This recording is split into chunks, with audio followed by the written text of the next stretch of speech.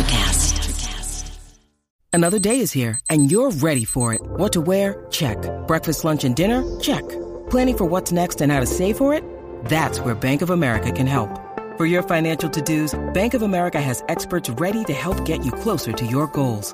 Get started at one of our local financial centers or 24/7 in our mobile banking app. Find a location near you at bankofamerica.com/talktous. What would you like the power to do? Mobile banking requires downloading the app and is only available for select devices. Message and data rates may apply. Bank of America N.A., member FDIC. When you need mealtime inspiration, it's worth shopping Kroger, where you'll find over 30,000 mouth-watering choices that excite your inner foodie. And no matter what tasty choice you make, you'll enjoy our everyday low prices, plus extra ways to save, like digital coupons worth over $600 each week. You can also save up to $1 off per gallon at the pump with fuel points. More savings and more inspiring flavors make shopping Kroger worth it every time. Kroger, fresh for everyone. Fuel restrictions apply. And they were great. I mean, we used to go to Boston to see bands from Providence too. And so I know that we're talking more about Providence, but I would go to the Paradise.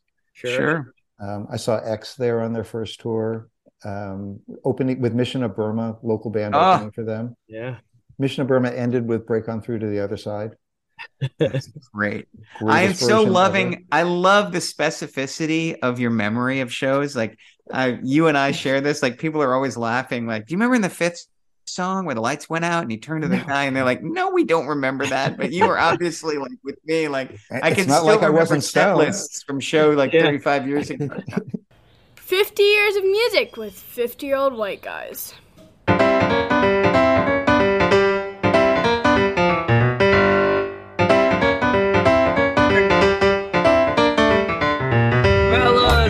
What is happening? It is our artist in residence, Mark Netter, and his dog. I'm so sorry. That's my dog, Leon. Leon. I actually hadn't penciled him in. This is great. I'll get him in the show notes. Jeff Simons is here, and we're welcoming in our New England artist in residence, Mark Netter, CEO of Electrocast Podcast Network. But also your career is just kind of all over the place, is it not? Unfortunately, yes. Professor, screenwriter, director. Were you an agent once, or did you work at an agency? No, I spent 17 years in entertainment advertising, and I worked for entertainment ad agencies. And over the course of that, I did work for every major movie studio, every major broadcast network, a lot of cable networks, some tech companies like Adobe and Intel, a lot of video game companies. So that was my entertainment experience. And I tailed out at Warner Brothers, moving in-house for just a temporary assignment to help launch DC Universe, the ill-fated OTT service that AT&T promptly killed when they took over. Oh, gosh. And we're about to add Raconteur to that list because you're gonna entertain us with stories of New England rock and roll scene. Before that career began, you were a lowly university student hitting Lupo's Heartbreak Hotel in Providence, Rhode Island. Were you not? Oh yeah, absolutely. No, I went to school in Providence, Rhode Island, and it was a long time ago. So I think I'm about 10 years too old for your podcast. No, I can't imagine. So I'll tell you, concert tickets were so cheap back then that, I would see, it wouldn't be unusual to see minimum four acts a month. And they would both be on campus. It would be downtown Providence, Rhode Island. There were probably three venues where we would see stuff in Rhode Island. The big one, which was, not the greatest for me, the acoustics, was the Providence Civic Center. Right. And I have a couple good stories about that. And then Lupo's Heartbreak Hotel was the incredible bar, the one that had a balcony inside of the bar. It was still very intimate. And the acts I saw there are just like legends. And there was also a place called The Living Room that I went to less often, but was also considered to be a good place to listen to new music. And so just for the fans listening at home, Mark actually went and found a photograph of Lupo's Heartbreak Hotel. He has it as his background on the Zoom call. So you and I both have fake backgrounds on the Zoom call. I like that. Just rattle off top of your head, 5 biggest acts you saw when you were a college student. Okay. Not favorites, just biggest. Okay, biggest. So through a friend, which I'm from upstate New York. I was from like a small town outside of Albany called Delmar, New York. Okay. But I got matched with a guy from Los Angeles, and Okay. and the first day that they're there, he introduced me to somebody that he had met at the send-off party in LA, who was from Beverly Hills, a guy named Dan Nickel, who's one of his best friends' father was Joe Smith, the record executive who signed the Grateful Dead. Yeah, Warner Brothers. Basically was responsible for Bonnie Raitt having a career twice, and the second time really hitting it big. Just a huge record exec, and also the Eagles. So the Eagles are touring behind the Long Run album. Jeff gets us all seats through Dan, through Jeff. We get seats. Jeff didn't go to my school, but his sister was a year after us at the same school. And so we get seats, and they're great seats at the Providence Civic Center. So it's a big, huge place, but we're pretty centered and not terribly far up. Okay. And as the show is getting ready to begin, we see that they've set up some seats on stage to the side, on stage with where the Eagles are going to play. Uh-huh. And sure enough, Jeff, his sister Julie, and his father and mother come out and are sitting on stage. And I was not a huge Eagles fan at the time. I've since become, kind of like I'm hooked on several of their songs. I learned how to play, I don't know if I can still do it, but I learned how to play Hotel California, at least one of the chord versions on guitar. Okay. But it was a great show, and that was maybe the hugest. I also saw the Grateful Dead at the Providence Civic Center. Okay. I will tell you that I was bored at the Grateful Dead show. And it's hit and miss, man. So hit and miss, those Dead shows. I was not a Deadhead. And they were like, oh, the next show was better. And they were like, oh, did you hear the drum solo on the next show and the drum jam, whatever they called it. And then later I saw them in Glens Falls, New York, and I had a great time. Okay.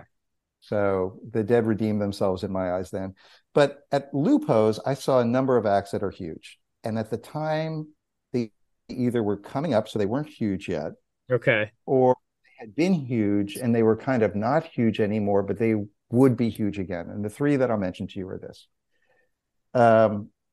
Number one would be the Pretenders, U.S. tour. So, and they still had, Pete Farndon and James Honeyman Scott were still alive, right? It was early in the tour.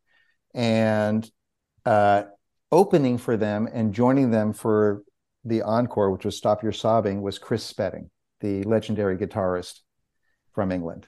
Yeah. Who was basically in ducktail, hairdo and leather jacket, and looked like he was about to like hop on the motorcycle to leave the show, probably was. So he opens, and I loved Chris Spedding. All the stuff was basically instrumental that he did. And then the Pretenders came out, and we had been listening to the songs, and so we knew them a bit. But I can tell you, like, the songs that really hit hard, like Precious, was unbelievable. Yeah. With the famous fuck off in the middle of it. Before they did Tattooed Love Boy, she said, this song is for any girl who's ever been beaten up by her boyfriend. That was nice for Chris. Chrissy was tough. She was like wearing leather too. Edgy. That's an edgy song intro for 1980, man. Really edgy. And then, of course, like one of my huge favorites for them is The Wait, which I think is just like an outstanding. And live, we were like losing our minds. I mean, we're all on our feet the whole time. We're losing our minds. Another one on their first U.S. tour, and my buddy, who I was just mentioning earlier, Greg Stern, who was the guy I was matched with as a roommate originally from L.A., had become a kind of a big DJ at the school radio station. And so he got to introduce the Go-Go's. Nice. And the Go-Go's come on stage, and they were like, literally, like the album had, I think, just hit number one, or was on its way to hit number one. And, it's crazy. And of course, as a young guy, you spend, half the time trying to figure out which go-go you want to date. You're looking at that. Oh, I have some, half the show over here with Kathy Valentine. Right. Yeah, it's just Gina Shock. But anyways. Yeah, I know. Gina's really, she was, everybody loves Gina. But they were amazing. I mean, they were, they got the beat and the whole thing. We were losing our minds. And that's a great example of the rock promotional system wasn't caught up yet with the charts. Like, there's no way you'd have the #1 album and be playing. Like, I have a recording from that first tour where they're playing Cherry Hill Community College in New Jersey. And their record's in the top 5, and they're playing like a 900-seat basketball arena at a community college. Like, they would nowadays, as soon as they figured out you were selling records, they'd have you in better places. But that's one of my things I love about that moment in rock history is your tour wouldn't get rerouted for the first 6 months, and then the next time they come to town, they've jumped 4 arenas. Well, I mean, it happened to me with Springsteen. I saw him in Albany the second night of the Darkness on the Edge of Town tour, and he hadn't toured for 3 years. And the guy comes out. He'd just done Buffalo the night before. We heard Prove It All Night on the radio the day before. Haven't heard the album yet. And he comes out, and they open up with Badlands, and it's at the Palace Theater in Albany, which is like 2,000 seats, and I'm in the 6th row. And I actually ran down on the third song. On the third song, I ran down. Second song was Night. I can't believe I remember this. Third song was Spirits in the Night, and he comes out, and he's walking outside of the stage, and he slapped my hand, and then I ran back to my seat.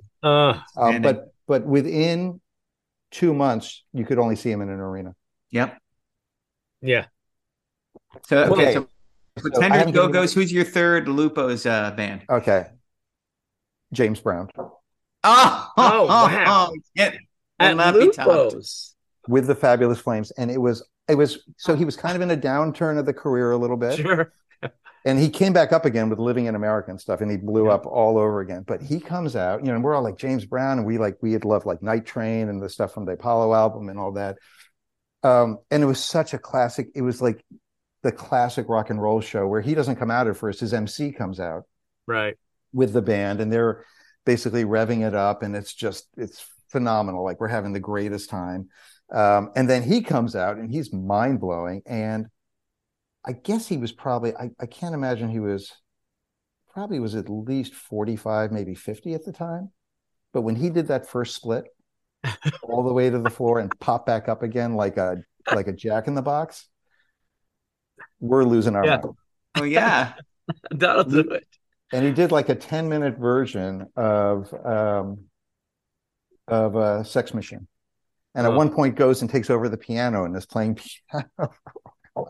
Yep. There's some of those great, I don't know if you know this, Tim, but James Brown put out a bunch of instrumental records. Like, he put out a record like every 3 months. I mean, he was just like material. And a lot of them would just be like warm-up jams that they were recording to get levels right. And he'd be like, that's good enough, put it out. But there's all these really hilarious James Brown records where he's doing organ solos, and he's just so funky and such a natural musician that they're actually pretty listenable. But he's obviously a guy who's like figuring out how to play the organ while he records an organ solo. He's like, boop, boop, boop, boop. I mean, it's almost more percussion than actual notes, but it's actually great at the same time. I mean, he had the big hair, he was just, it was, and it is, you're right. He was the funkiest man alive. That's so awesome. I love the idea. I feel like I'm missing out some of the acts that I saw that were also amazing. I saw the Talking Heads twice. Okay. Great so first time I saw them was at college, and it was in this place called Alumni Hall, which is standing room only. And it was More Songs About Buildings and Food. Their second album is out, and they're from Providence. They went to RISD right down there. Yeah, they met. Yeah, I was going to say almost all of them, right? Except for Jerry Harrison, who was from Boston, and he was in the Modern Lovers, the original Modern Lovers, and an integral part of that. And he's now a neighbor of mine in Mill Valley. Jerry Harrison's I actually met him up there after a Jonathan Richman show at Sweetwater's. Okay. So Sweetwater's one of my regular stages. I play there all the time. And there's a great little kind of homegrown scene coalescing around that spot. It's so great. The last guy I saw there was Walter Trout. Do you know Walter Trout? Sure. Unbelievable guitarist. Sounds like Hendrix. Fantastic Guy now. But yeah, really great. So yeah, the heads were amazing. So it started off with Chris France was sitting in the audience having a cocktail, like sitting cross-legged on the floor, and people were gathering around, old friends and stuff. And then they do the show, and it was unbelievable. And we kept saying, my friend Dan goes, "Look at his head. It's so big." And David Byrne is big. So that was like crazy, right? And then afterwards, we're like, let's try to get backstage.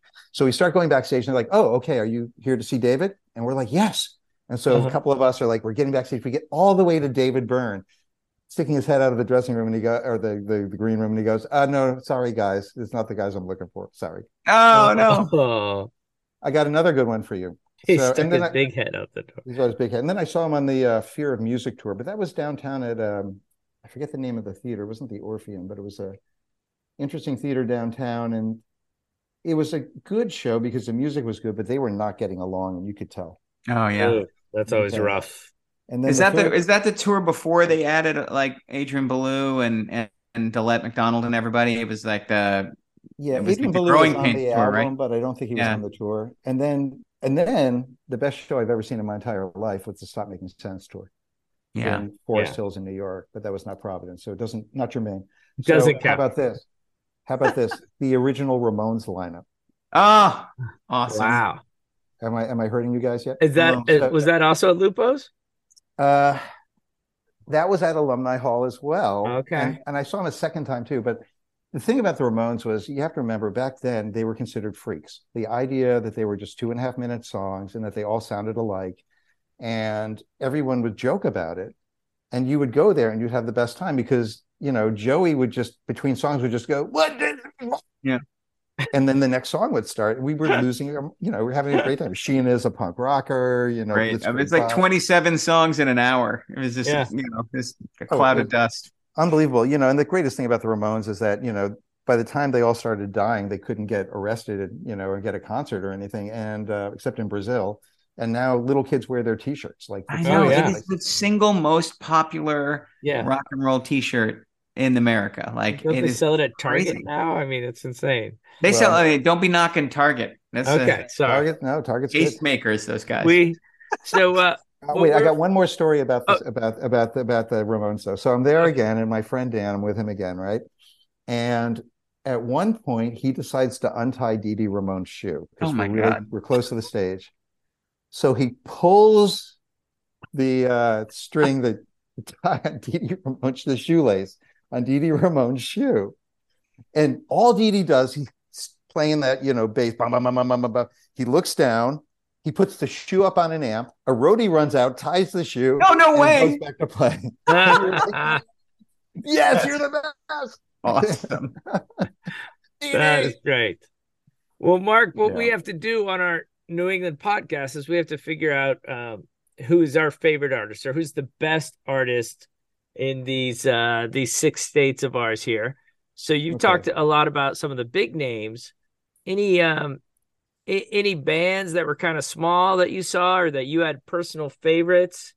Absolutely. You were there from 81 to 85? Thank you. 78 to 82. I knew it was in that ballpark. Yes. Yeah. 78 to 94, somewhere in there. Something like that. Yeah. 2018. No. Well, that's a great time to be there, though. It was a great time. I can tell you, the shows were cheap. There was so many good stuff. So there were a few things. So occasionally bands would come down from Boston, like Human Sexual Response. I don't know if you guys knew those. Sure. They had, my favorite of theirs was, they did Cool Jerk, which is a great version of that, which also the Go-Go's did Cool Jerk, the classic cover. Yeah.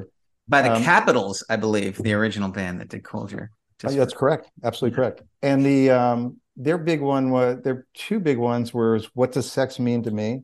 What Does Sex Mean to History? They do this whole, What Does Sex Mean to Me? Sex. They had 4 lead singers, which was kind of crazy. And then their big one was I Want to Be Like Jackie Onassis. Do you know that one? I do, yeah. I bought that record. It was one of those records I bought that my parents just looked at and then looked at me and like they were just too afraid to ask. So I want to be like Jackie Onassis. I want to wear a pair of dark sunglasses. Yep. But I'll tell you, the local band that really we were fans of at the time, and this is deep Providence stuff, and they never quite made it, which sucked, was the Mundanes. Have you ever heard of the Mundanes? No. Great name. Let me describe the Mundanes. So they were definitely a new wave band, skinny ties and all that. There were three guys named Jonathan in the band. There was a lead singer named Marcia, and the main guitarist, Jonathan, would sometimes be the lead singer.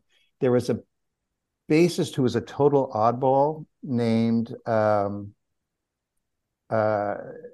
Dean. And Dean kind of went off the rails a little bit. He started wearing different, like they would basically come with like white shirts, black ties. Marcia would wear a black dress with like maybe like a black pantsuit with like a white shirt or something. Okay. So they all kind of looked alike, right? They would have the skinny ties. Jonathan Gregg was the lead guitarist.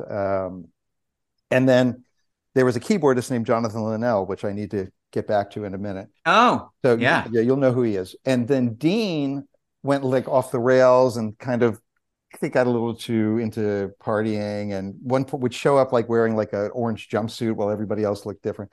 But we love the Mundanes, and they would do their big covers were Down in the Boondocks. Do you know that song? Mm-mm. Billy Joe Royal, Down in the Boondocks. Oh yeah, okay. Which we loved. They had a song called Small Town Suburban Girl that was great, or Small Town Suburban Boy. There were just a bunch of really great songs. So they wrote good songs, they did good covers, but they ultimately didn't quite break through. I don't know what happened. Right. They, what it was like in those days, but we would always go to see the Mundanes, and they really kind of typified new wave. Like they weren't punks, they weren't punky punks. Dean was trying to be a punk. I think that's what he was kind of going for. Ended up seeming more like the Tubes, the way he dressed and stuff. Okay. But who I also saw in Providence. But the Jonathan Linnell was really interesting. So he was this skinny kid, the youngest. He was the keyboardist. He kind of did the Farfisa type thing on the keyboards. He moves to New York and actually did some work, I think music, or maybe it was office work or something, did some work, I think some music work for my wife, for a company my wife worked for that did corporate events and corporate videos.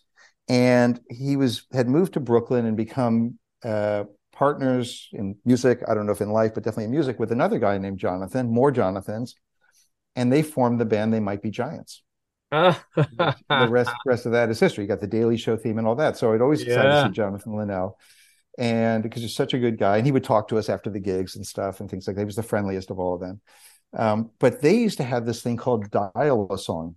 And I don't know if you guys ever heard of this, but sure. That's where I first heard Where the Replacements was on Dial-A-Song. Oh, okay. So basically back then, we had, in the 80s, we had phone machines in New York. We didn't have, phones or like cell phones or anything. So you had phone machines, and they would put a new song on their outgoing message every day, the two Jonathans. Every day. Wow. You'd dial the number and you'd hear a new song every day. Might be a snippet, but it was right, sure, but still. And so not surprising that they put out all those albums. Yeah. I saw They Might Be Giants in college, and it was terrific because it was like rock show, but also performance art. And it was kind of like if Penn and Teller were a rock band. I mean, they were hilarious and those songs kicked ass. I mean, like there's one great song after another. That was one of the best shows. All these things. Yeah. And it was just, it was, so they were a really fun band, and they were great. I mean, we used to go to Boston to see bands from Providence too. And so I know that we're talking more about Providence, but I would go to the Paradise. Sure. I saw X there on their first tour, opening with Mission of Burma, local band opening for them. Yeah. Mission of Burma ended with Break On Through to the Other Side. That's great. I am so loving. I love the specificity of your memory of shows. Like you and I share this. Like people are always laughing. Like, do you remember in the fifth song where the lights went out and you turned to the guy and they're like, "No, we don't remember that." But you were obviously like with me. Like I can still remember set lists from show like 35 years ago. The other, I will tell you that again, taking the 1 hour bus from Providence to Boston. The other best show I ever saw, pretty close to that Talking Heads show, was the Clash on their first U.S. tour at Harvard Square Theater. Now you're killing me. Wow. You're killing me. I missed the original lineup. I caught the fake Clash that Strummer and Simonon took out in '85 for the Cut the Crap tour, but I was just too young to sneak out and see the original lineup. Like that one hurts. Well, it'll hurt you. I saw them twice. So I saw them on the London Calling tour too. But that was at the Orpheum in Boston. And I have a tape of that show. That's the 16 Tons tour. They're just they're the best band on earth. Does it have the part where they tell the audience to stop, hurting each other? Yeah. They almost stopped the show, because what happened between the first one? So the first time we go to see the Clash, only the art punks are there. Second time, there's motorcycle punks. Yeah. And there's cop presence, and the tough crowd are getting into trouble, like in front of the stage, and they literally say, "Guys, we'll stop playing if you don't."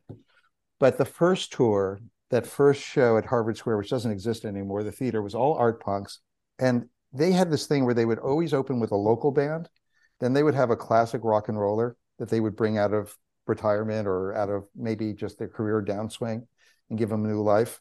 The second time was Lee Dorsey working in a coal mine. But the first one we saw, it was the Unprovoked Retaliation tour. And I got to tell you, I could just lay it out for you. So they opened with this band, The Rentals, who were terrible.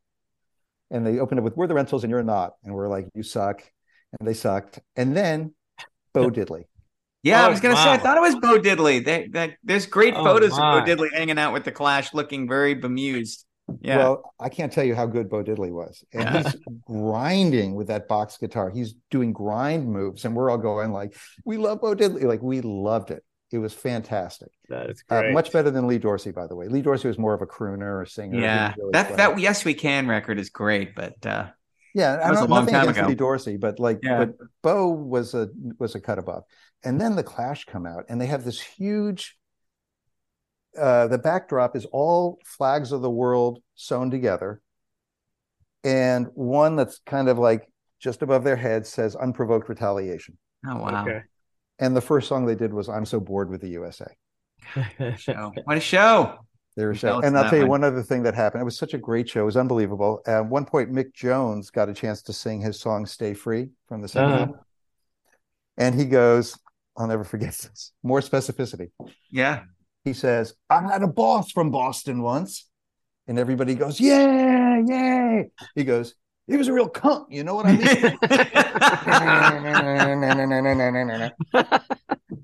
Making friends. Pulled the rug out from under us. And the way they stood on stage, they had this wide leg stance where it really looked like they were like soldiers. And they were dressed like soldiers, kind of. Especially Paul Simonon had I think even had khaki on. Yeah. And when Mick and Joe or Paul and Mick would switch sides, they would it was almost like a military move, the way they would move. Oh, wow.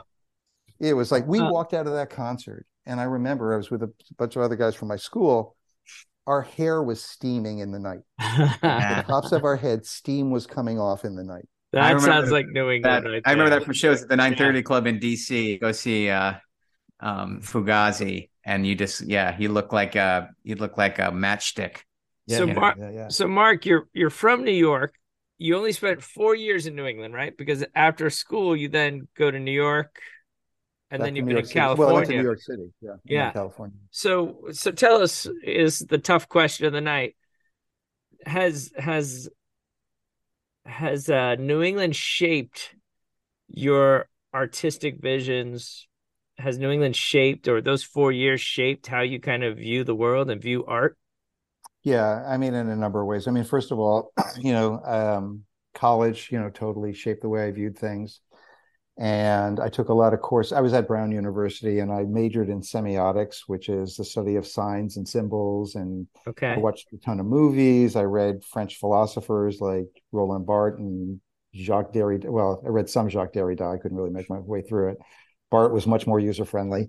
Those are not New England guys. Not New England guys, but I also think that there's a certain... Was it a lot of Derrida and Scituate, Tim? Is that what you're telling me? Not a lot. In Seacock, not a lot of Jacques Derrida fans in Seacock. But I think that what it was downtown Providence. Providence at the time was kind of still being rebuilt. Yes. And the mayor, Buddy Cianci, who became the disgraced mayor and went to jail and then became mayor again. Yeah. He actually did a lot to really help the town. Uh-huh. It was really interesting. And I think some of the architecture, the fact that it was a really arty town, not only did you have RISD there, but you had RISD graduates living there. I dated someone from RISD at one point, kind of opened up this whole art world to me. You could live super cheap at the time, which I don't even know if you can anymore. So people would be living in, like a like an old 1940s duplex on the top floor, and it would be, Right. a lot of bare wood and stuff, but a little cold in the winter, but great. And you could have bands. I always think that you kind of need cheap rents for bands to be able to grow in any place for a music scene to happen. Happened in Seattle, happened in Austin, happened in Athens. And then once the money comes in, it becomes really harder for those bands to function. It's not quite the same thing anymore. Yep. So I think a lot of that aesthetic was really, it's almost like the David Lynch Philadelphia aesthetic a little bit. Okay. He went to art school in Philadelphia, and so you see that in Eraserhead a lot, that kind of, in post-industrial. And then, so yeah, I think that there was a lot of art and culture going on. I took a couple classes, or took one class at RISD, maybe two, I can't remember. So yeah, it definitely affected how I thought about things. And I think there was always this thing about the Providence, Boston bands, the Jonathan Richman and the Modern Lovers, was kind of a real seminal band for us. We used to listen to that first Modern Lovers record over and over and over again. And then also just to be there at the time when punk and new wave exploded. When I was a young teenager, I didn't really feel like, aside from like the Beatles, and then when I discovered the Stones was like a huge thing, because people would say to me, "What's your favorite kind of music?" And we would go to, like, the first concert I ever went to was Renaissance in New York. That's a little different. Yeah, and my third was Zappa. But it was like I never felt like there was really my music until punk and new wave happened. Wow, and then I was like, cool. I totally get this, and I really felt like I was there. We would put on like old, like someone would have like a prep school jacket and kind of write on it or something, and I would wear that to a show. Or right. I remember one night a couple of women put makeup on me to go to like see one of the shows or something like that, which at the time was like only the New York Dolls did that. Yeah. It's so funny how we talk about this on the podcast, that music meeting us at just the right time, like right when we're ready for it, suddenly it arrives on our doorstep, and has its effect. Yeah. Well, this has been awesome. Love having you on our podcast. Before we go, just really quick, in like 3 minutes or so, explain to Jeff your new music club that you did in the 1980s in New York. Just because if there is a younger person listening, this is going to blow your mind about how music was discovered back in the day. Okay. So I'll be quick about it because I know my family's kind of waiting for me for dinner over here. So you get to a certain point in your 20s where, I don't know about you guys, maybe not, but for us, it starts to become hard to keep up with new music. You just don't have the same disposable time to keep up with new music. So I had been working at a music for TV company, and it was my first job out of school. And I eventually started working on background music for the Olympics and being a music supervisor for Olympic broadcasts. And so I was cutting stuff on 1/4-inch tape. And so I put together a couple reels and turned them into a cassette tape and sent them to some of my friends. So they decide to be inspired by this and started a tape club, which I was not even allowed to be in the first group. For some reason, they didn't invite me, like assholes. But eventually what developed was this. You would receive a package in the mail, and we had people in New York. We had a member in Austin, Texas. We had a member in San Francisco, a member in LA, a member, I don't know where else, one in Rhode Island, and a couple of us in New York. And you would receive a package in the mail, and it would contain 7 cassette tapes. And you would copy all the cassette tapes, or whichever ones you wanted to. You would make a Xerox of the label, that they had put in there with all the songs and stuff. Or what I started doing is I would just drop in Xeroxes so people could already have them, because I'd put pictures on them and stuff. And so you would have this library suddenly of like, what's 7 times an hour and a half, that much music to listen to. Yep. And you would take out your previous tape, put in your new mix that you created. You'd write a letter to everybody, and you'd send it to the next person.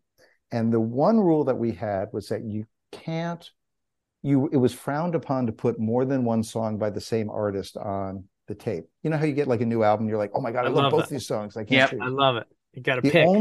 The only time you were allowed to do that is if you're going to do like an entire compilation. So like one guy did a Frank Sinatra one guy did a Rolling Stones 2 cassette tape version. There we go.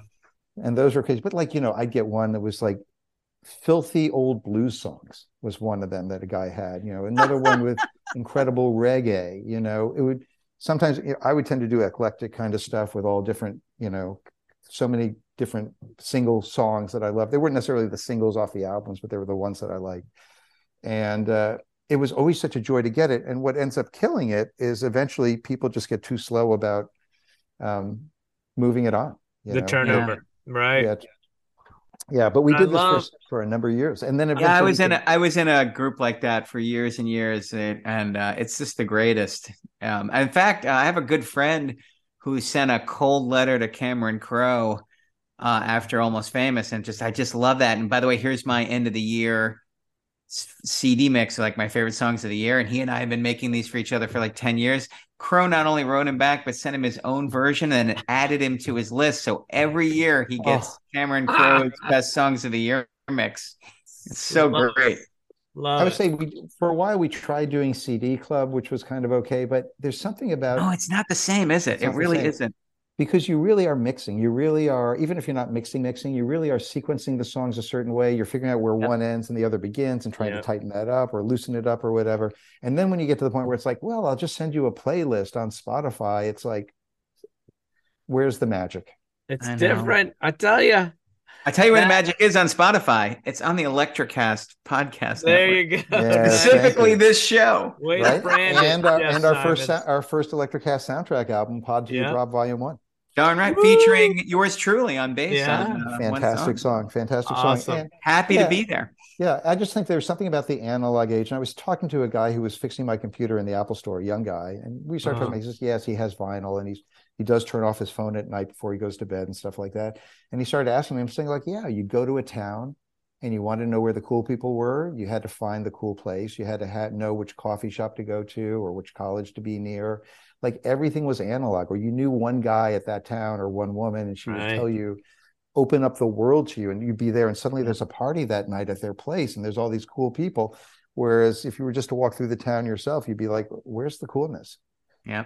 And now it's all on the internet. But back then it was analog, and it kind of grew out of the beatniks all the way through to when analog ended. Times they are a-changing. Well, Mark Netter, thank you so much for being our artist in residence for all of New England. Thank you for inviting me. I really appreciate it, guys. I love talking about this stuff. And it's so fun. Jeff, you're right. The memory of this stuff, these are such wonderful moments that they just don't. Next time we have you on, we'll each do our top 5 random concert memories that we treasure the most. So fun. That'll be a good one. So fun. Have a great holiday and safe travels tomorrow, Mark. Thanks for your time. Great holiday. Great Thanksgiving to both of you guys. Thank you. Bye, Jeff. Bye-bye. Hey there, I'm DC. I host the rock podcast, Back to the Arena, The Interviews. It's about a 30-minute podcast where I talk one-on-one with a band who has released new music. You can find us on all the best podcast sites like Spotify, Apple, Google, iHeartRadio, and more.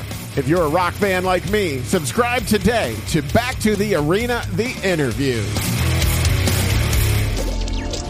Electrocast. Hey guys, it's Miriam Love here, and I want to share something very special with you. Check out my new release, All In, the Spanish remixes, out now on Electrocast Records. And always remember, be love, share love, all love.